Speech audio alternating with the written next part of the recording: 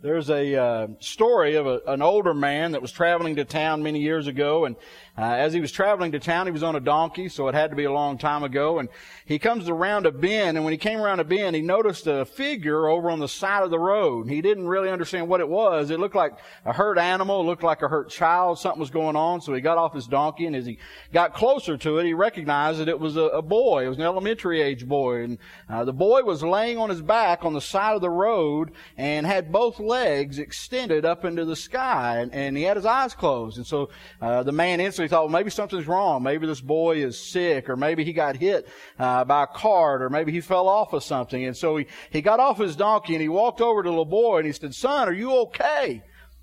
The boy, barely moving an inch, turned his head and opened his one eye and said, "Yes, sir, I'm fine." The man said, "Well, what in the world are you doing out here right next to the road, just laying here with your legs up in the air?" The little boy with that same opened eye turned and said, "Well, some friends of mine were talking, and one of my friends overheard his parents talking, and they were talking about all the things that were going on, and one of them said that the sky is falling. So the best thing I thought I could do was to come out here next to the road where it's flat and do my best." The old man looked at him and said, "Do your best?" He said, "Do my best to keep it from falling."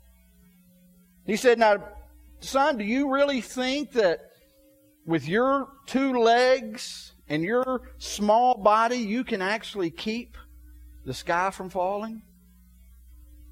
The boy, without missing a beat, with a stern look on his face, said, "I've got to give it everything that I've got."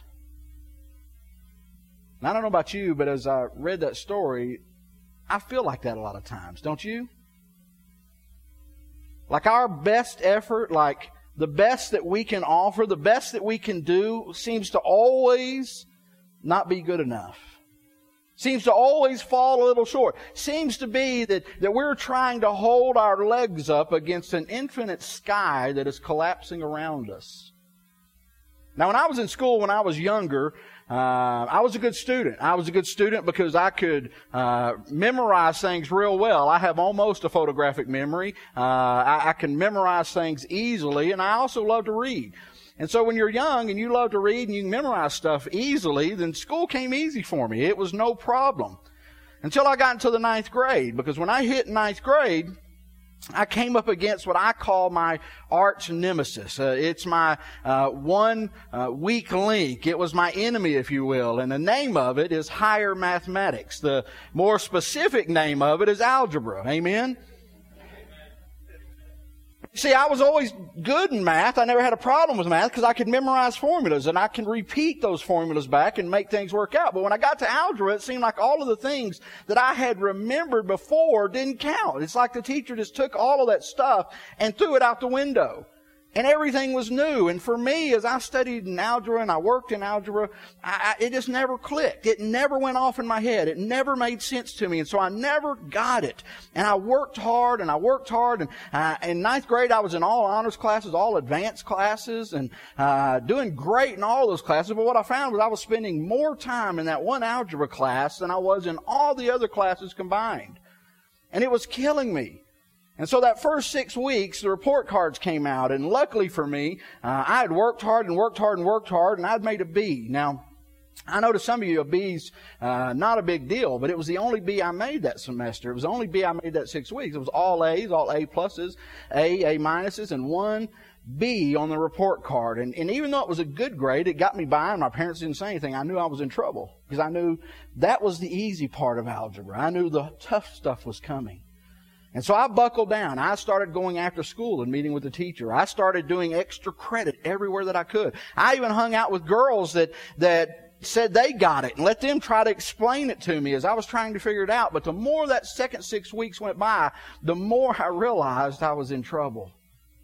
And when report card time came at the end of that second 6 weeks, there it was in black and white, algebra D. Now, you have to understand, for me, that was the first D I had ever gotten in school. Matter of fact, I had never gotten a C. Now, I think I'd only gotten a handful of B's. I was an all-A student. And I sat there and I looked at that D and I couldn't believe it, a D. And you know, my parents had always told me, if you do the best that you can and you try your hardest, grades don't matter. Well, they seem to have forgotten that when I brought that report card home. My dad said, you just got to work harder. I said, you don't understand. I'm already working hard. I'm already doing everything that I can. And I worked and I worked and I worked. And somehow, by the grace of God, by mercy, I passed Algebra 1. But it was always a challenge for me. It was always difficult for me. It was always a war. And I learned through that grade, in that time, that there are some things in life, there are some things that we have to do that we can give it everything that we got. We can give it our best effort, but our best effort just won't be good enough. No matter what it is. Now, in my defense, and Mr. Newton, if you ever happen to hear this, I'm still waiting for the time that I can actually use algebra in real life. Maybe this will be the year. I'm crossing my fingers. That algebra comes. I said that before, and I got like 20 emails from math teachers that said, you use it every day, you just don't know, and all that kind of stuff. I'm just kidding. But I realized I couldn't reach what they were expecting of me with all that I had. Kind of felt like two cows that were on the side of the road, and they were grazing on the side of the road, and a big tank truck full of milk goes by them, and on the side of that tank truck it said fresh milk, and underneath it said pasteurized, homogenized, vitamins, added D vitamin especially. And one of the cows looks over at the other and says, that kind of makes me feel a little inadequate, doesn't it? You see, this morning, if you can relate to any of those stories, this morning, if you can relate to feeling inadequate sometimes, to feeling like your best just isn't good enough, then this message is for you. If in relationships you feel like you've given it everything that you got and it's just not enough. In life, you hit things up against the wall and you've given it everything that you've got and it just doesn't seem to be getting you through. And maybe your problems, maybe it's a habit, maybe it's a lifestyle, and you just try and you try and you try, and it's just never good enough. Maybe some of you this morning, you're here in church and your relationship to God, you feel like you just can't get there. You try and you come to church and you read your Bible and you pray, but it's like it always just seems to fall short. This message is for you this morning. I've also got some good news for you. Maybe good news. It doesn't sound like good news, but it is. Let me spring it on you. The good news this morning is all of us in this room are inadequate. Now, I know that doesn't sound like the feel-good gospel that you hear in churches. I know that doesn't sound like something that you would put on the title of a self-help book, I am inadequate. You probably won't see Joel Osteen having the church stand up and say, repeat after me, I am inadequate, okay? Because we don't like to say that. But guess what? We are. There are going to be times in your life that you're not going to be able to do it all. Times in your life that you won't make it to what you had shot after. Times in your life that you're going to fall short. And the good news of that, and the reason it's good news, is because the moment we recognize that we are inadequate, the moment that we recognize that my best may not be good enough, is the moment we recognize that we need help. Because see, all of us in this room, from the time we were little to the time that we go on to glory, there are things that we're going to need help with. And the good news for us this morning is help is available. And that's where our passage comes in. So you've got a Bible, I want you to turn to Ephesians chapter 2. Ephesians chapter 2. And this is the same passage that we looked at last week. We're in the middle of our series on Ephesians, and I tell you to bring your Bible and take notes because I believe Ephesians is a life-changing book. I believe it's a church-changing book. I believe it can set you free beyond anything that you'd ever imagine if you just let it. And so this morning we're going to study a little here from Ephesians and look at these same verses we looked at. We looked at them regarding the before and after picture last week if you were here. But I want to go back and look at two particular verses that are in here because they're probably the most famous verses from the book of Ephesians. I know they're probably the most quoted verses, the most memorized verses from the book of Ephesians. We kind of went by them to get to verses 9 and 10. And so I want to go back and look at them. But we're going to start in verse 1. So let's read. It says, as for you, and remember he's talking to Christ followers, you were dead in your transgressions and sin in which you used to live when you followed the ways of this world and the rulers of the kingdom of the air, that's Satan, and the spirit who is now at work in those who are disobedient. For all of us were living among them at one time, gratifying the cravings of our sinful nature and following its desires and thought. Like the rest of those people, we were by nature objects of wrath. Now you want to talk about inadequate. You want to talk about having a need. Here Paul lays out what we bring to the table as people in this world. He is basically saying, do you understand this is the best that you've got when it comes to God? This is what you bring on your side of the ledger when it comes to trying to worship God, when it comes to trying to please God, when it comes to trying to have a relationship to God. That is what you bring. Now that's not a pretty picture as we talked about last week. But there's good news. In verse 4 comes the incredible but. But God. What does he say? But because of his great love for us, God, who is rich in mercy, made us alive with Christ, even when we were dead in transgressions. For it is by grace you have been saved. And God raised us up, and Christ seated us with him in the heavenly realms, in Christ Jesus. Why? In order that the coming ages he might show his incomparable riches of his grace, expressed in his kindness to us, through Jesus Christ. You see what he's saying? Paul's laying out this case. He's saying, listen, you can give it the best that you've got and it is still dead. You can do everything that you have. You can be the most spiritual person that there is. You can come to church every week. You can give big checks to the church. You can go volunteer overseas in missions. You can go and give everything that you have to the poor. You can preach the gospel every day, but it's still not enough. You're still dead in your transgressions. But God decided to help. But God decided to intervene. And how did he intervene? What was the name of that help? Well, look at verse 8. For it is by grace you have been saved through faith, and this not of yourself. It is the gift of God, not by works, so that any man can boast. Grace. What is it that steps into our life and reaches down when we are inadequate? It's grace. What is it that comes into your life when you've given it everything that you can and you can't give any more and it's still not enough? Grace. What is it in your life when you come to the realization that you are this person in verses 1 through 3? You are this person that is dead in their transgressions? It's grace. And you see this morning, the good news for you and I who are woefully inadequate is God's grace is an offer, is a gift for you this morning. For it is by grace that you've been saved. Now, grace gets used a whole lot in church. We sing about it all the time. We talk about it all. Matter of fact, I was talking to someone one time and they were complaining about their church. They were complaining. They said, listen, all we ever talk about is grace. We just talk about grace too much. And my response is, how?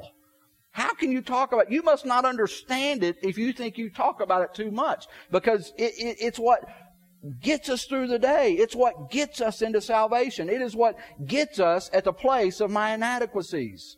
You see, God says, for it is by grace you have been saved. Now, I'm not going to do an in-depth teaching on grace. We've done that before. I did a whole series, 5 or 6 weeks. We went through Galatians last year, and we talked about grace over and over. But before I could move on, before I could go to this next part of Ephesians chapter 2, the Holy Spirit kept saying, you need to go back and look at verses 8 and 9. Because someone this morning, and it's probably me, needs a reminder about how incredible grace is. Somebody this morning needs a reminder that at the end of their rope, grace is sufficient. Someone needs a reminder that when they don't think they can go on anymore, grace is there for them. And someone asked me, they heard me say that before, and say that, God was ready to speak to one person. And they said, do you think God, when you're working on your messages and you're praying, do you think God plans a message just for one person in church? I don't know. Jesus said that the shepherd left the 99 to go find the one that was lost. So I tend to believe that there are many times that God works through messages and Bible studies and songs for one person with ears to hear. Now maybe this morning that one person is me and you're just going to get the overflow. But I believe somebody this morning needed to hear about grace. I believe somebody this morning was at the verge of giving up because they didn't think they could go on. Somebody this morning was at the verge of stepping back instead of stepping forward because you don't remember what you've been given. So for a few minutes, I want to talk about grace. Amazing, marvelous, incredible grace. We define grace. The specific definition is unmerited favor. Basically what it means is God's gracious love towards us. God's gift towards us. It's the means. See, grace is by the way that God offers salvation to you and I. It's the channel. See, we can talk about salvation and we can talk about Jesus dying on the cross, but it doesn't become ours until grace steps in. And it's grace that takes Jesus off the cross and His blood and brings it into our lives. That is grace. Grace is the place that when we are inadequate, it steps in and makes it adequate. It comes from the Greek word charis, which is related to the word we know as charismatic or charisma, and that is the word for gift. And so basically he's saying it's a gift. What is grace? It's a gift to those that would receive it. It means God's undeserved kindness to us. If you look up grace and try to understand it in Jesus' times, Jesus never used the term grace. But He exampled it over and over again. He talked about it over and over again. Just didn't use the word grace. You see, the idea behind the Hebrew word for grace is meaning to give a gift to someone in need, to stoop down to give a gift. It's been said that when we give love up, it's worship. When we give love out, it's affection. When we give love down, when we stoop is the word in the Hebrew, that's grace. When we extend love, when we extend the gift of love to someone who doesn't even know they need it, that's grace. It's related to mercy, but you shouldn't confuse the two. Many times we do in the church. Because you see, mercy is when we don't get what we deserve. Grace is when we get what we don't deserve. See, if you were to leave this morning and you were to pull out of the parking lot and one of Blowing Rock's finest is sitting hiding right over here in the area, and he pulls you over, stops you for speeding, comes back to the car and begins to give you a lecture, and he decides not to give you a ticket, that's mercy. If he comes back to the car and decides not to give you a ticket, asks you to come with him and go home because his wife cooked a home-cooked meal, that's grace.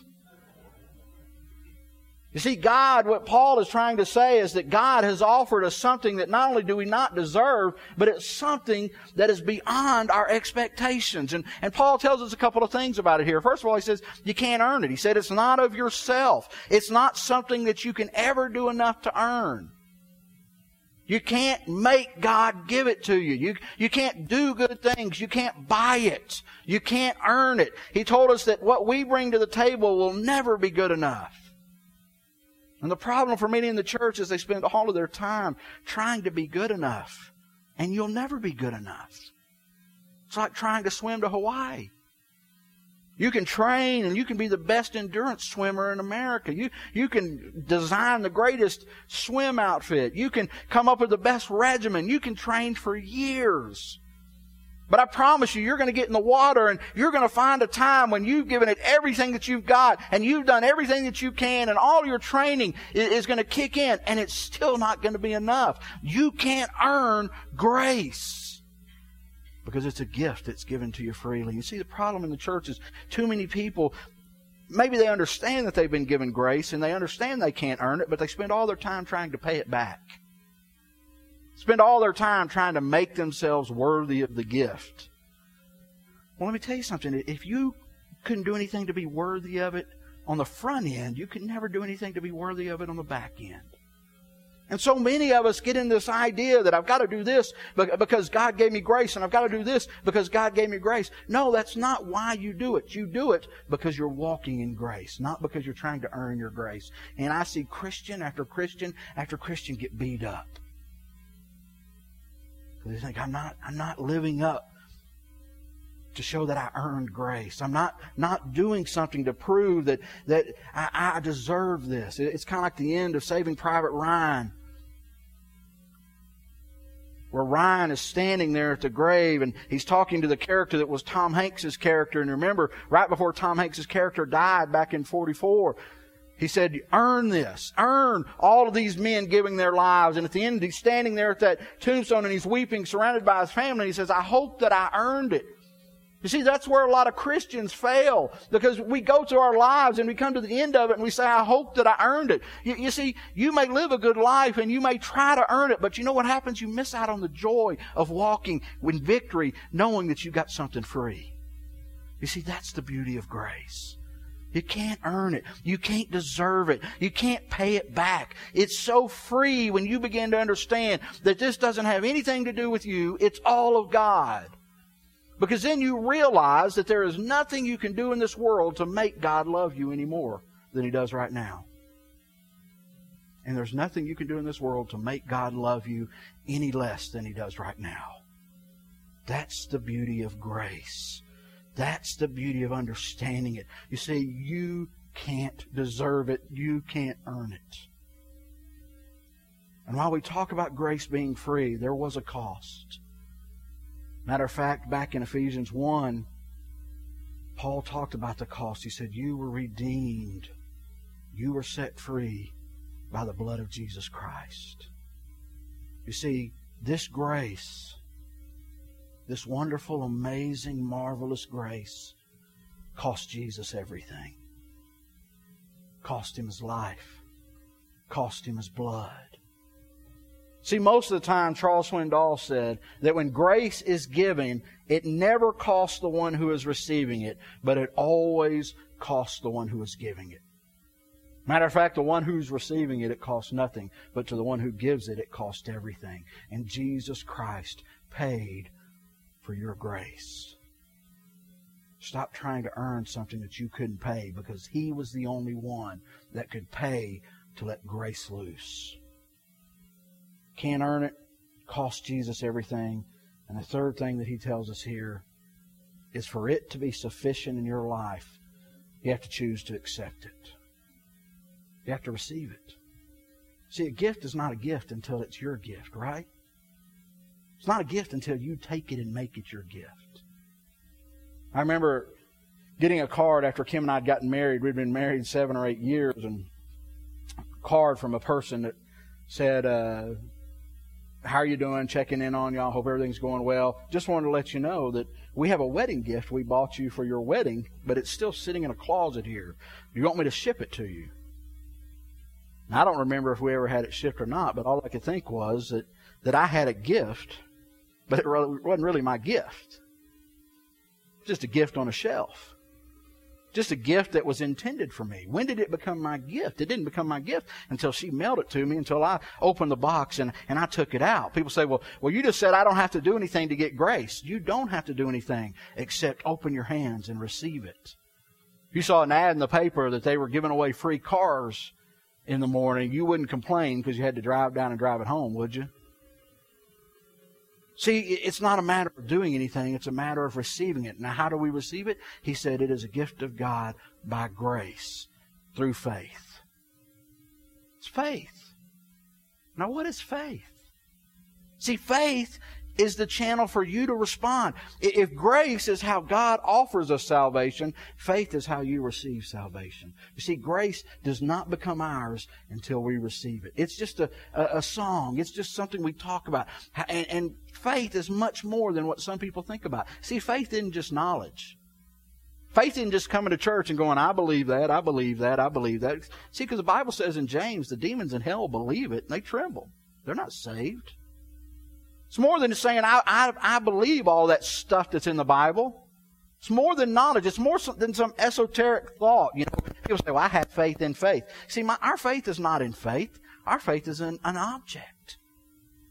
So how do you make faith? How do you make it work? How do you respond to this grace that's been offered you, this wonderful gift of salvation, this wonderful gift of forgiveness, this gift that you don't deserve? How do you respond? Well, first of all, there is knowledge involved. You have to know what you believe in. You have to know that Jesus Christ is our Savior. What is the object of our faith? It's Jesus Christ. That His death, burial on the cross, and resurrection provided a way for me to receive salvation. You got to know that, but it's more than knowing. Second thing you have to do besides knowing is appropriate it. What does that mean? That means making it mine. See, it's one thing to know something, it's another thing to make it yours. See, a lot of us know that Jesus Christ died on the cross, but to appropriate it means that Jesus Christ died for me. He didn't just die on the cross in some story. He died on the cross for me. I am making it mine. And the third thing that makes faith faith is you don't only just not know about it and have faith in that object that you know about and make it yours. You have to receive it. You have to act on it. You have to move. You see, what makes faith faith is you stepping out in it. I've used the illustration of a chair before, a stool, and it works perfectly. You see, knowledge says that this stool was created for me to sit on. Knowledge says that the whole purpose that it was made was for me to be able to sit on. But that's not faith. That's just knowledge. And it becomes mine when somebody says, Rusty, this stool is yours. And so now I have a stool that was made for people to sit on. But not just anybody to sit on. It was made for me to sit on. But that's still not faith. See, that's just theory. I can walk away and talk about my chair, and I can talk about my stool, and I can tell you how great. Man, have you seen it? It's incredible. It's unbelievable. It was made just for me, but it's not really mine yet. See, it doesn't become mine till I actually do what it was created to do.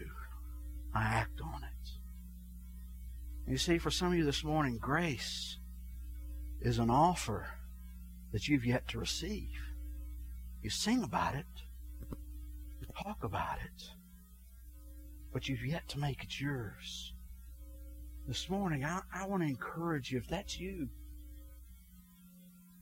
right where you are, all you've got to do is pray. Ask Him to receive it. Now here's the cool thing before we get done. Grace is God's offer. Grace provides a way. Faith reaches up and grabs it. But here's what's cool.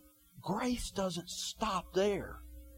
Because you see, grace just wasn't a one-time thing. It's not just a one-time act. It's not just a one-time mention. Matter of fact, once you receive grace, once you act on grace, God doesn't say, okay, you sat on the stool, give it back. I'm going to go take it and put it over here. Okay? It did what it was supposed to do. You sat on it one time. That's not the way grace works. You see, the moment you receive grace, guess what happens? Grace stays with you through the Christian life. And in all those other things that you're inadequate, relationships, effort that you give, and it doesn't match up, guess who steps in? The same grace that saved you. How do I know? Because I know in 2 Corinthians when Paul is praying for the Lord to get rid of his thorn in the flesh, he said, the Lord said to me, my grace is sufficient for you, for I am made strong in your weakness. You see, when you've given everything you can in a marriage, everything you can in a relationship, everything you can at work, and it just doesn't seem to make it, grace is still there. Call on grace. Reach out to grace. When you get that bad report, when you come up against those mountains, when all of a sudden it seems like all the boulders in life are falling against you, grace. You see, that grace stays with you till you come face to face with God. And God says, you don't need it anymore. You got me. Grace has started me on this journey, and grace will see me home. Now, for those of you this morning that have never received God's grace, I encourage you. Let it be more than a song. Stop trying to do something that you can't do. You weren't created to do. You weren't made to do. And just receive the gift that God gave you. But for most of us in this room, we've already received it. This is just a good reminder. But I want to give you a little warning that Paul gave there at the end of verse 9. He said, it's not of yourself, lest any man would boast. Now, most of us in here don't boast about grace. I mean, right? We don't walk around going, hey, look at my stool. Look what I got. You can have it, right? We don't do that. But you know what we do? When someone comes up over here and we see them get a stool, we think, and they don't deserve that stool. I got the stool. They don't deserve one like me. They don't deserve one as pretty as mine. Man, I know what they did. I know how they lived. I know how they acted. Man, they are horrible. Why in the world, God, would you give them the same stool that you gave me? Now, we don't say that, but we think it and we act on it. See, Paul says, why would you boast? Because you got something great. Like the parable of the vineyards. Jesus gave the parable of the workers in the vineyards. The guys that got there early got paid more than they've ever been paid. Then guys showed up late. He paid them the same rate he paid the guys early. And the guys that got there early that were already making more than they deserved got mad. How dare he? Jesus said, who are you? I'm already giving you more than you deserve. See, there's so many times in our life we need to remember that at one time or another we needed grace. At one time or another, that person in verses 1 through 3, that was me. And but by the grace of God. And so whenever I see somebody else get grace, whenever I see somebody else on their stool, I need to be celebrating and singing, not thinking, how dare they? Lest any man boast. And the second thing about boasting is sometimes we're very chintzy with our grace. You see, if we are children of God and supposed to be a reflection of God, that means that we need to walk in grace. And so when that person that we love gives it their best effort, but their best effort isn't what we thought it should be, instead of getting mad, instead of getting angry, grace. And your child is inadequate in something that they've done, grace. When that co-worker is driving you crazy, but you know that they're giving it everything that they've got, they're doing the best that they can. Instead of yelling and screaming and getting mad and going over there, grace. Why? Because you got grace. And because you got grace, you're a reflection of grace. Grace, grace. Marvelous grace. Not only did it start me out, it'll see me through. For those of you that needed this reminder this morning, like me, let me close with this. Imagine if you had a child. That child was murdered. And after an investigation, after searching, the police came to you and they found out that they had caught the person that murdered that child. They had him in jail. Now, if you were to do everything in your power to try to go and take that murderer's life, if you used all your money and your skills and hired somebody and did everything you can to go and take his life, that would be called vengeance.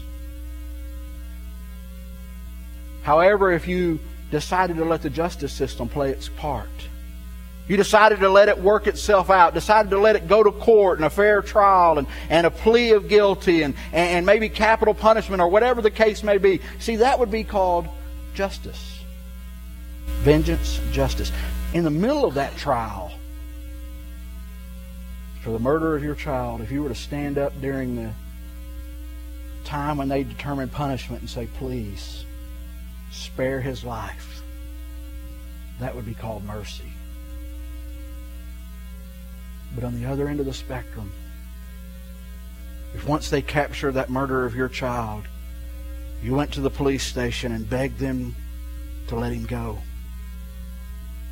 and then went to him and forgave him of everything that he did to you and to your child, then you took him home to live with you and adopted him and making your son, that murder, that would be grace. See, there's not many of us in this room that could or would do that. But God does it every day. Every day. Why do we sing about grace being amazing? Because it's beyond our comprehension. beyond our understanding. But it's ours. Let's pray.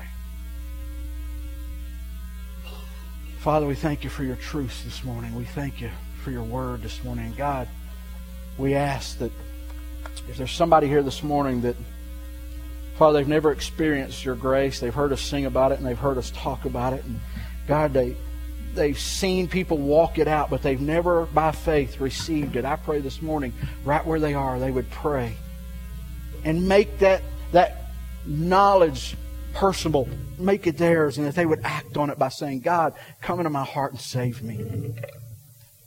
Father, for those of us in here that are Christ followers, those of us in here that have received that grace and we're called to live that grace, God, let us never forget how much we deserve that grace, how much we needed that grace. And Father, let us give grace to those around us. Let us be gracious in our speech, gracious in our actions, gracious in our walk, especially to those that we love. Father, sometimes it's easier to be gracious to those that we don't know real well than to those that are closest to us. God, let us be vessels of grace, never boasting, always remembering how incredible that precious gift is and what it cost you.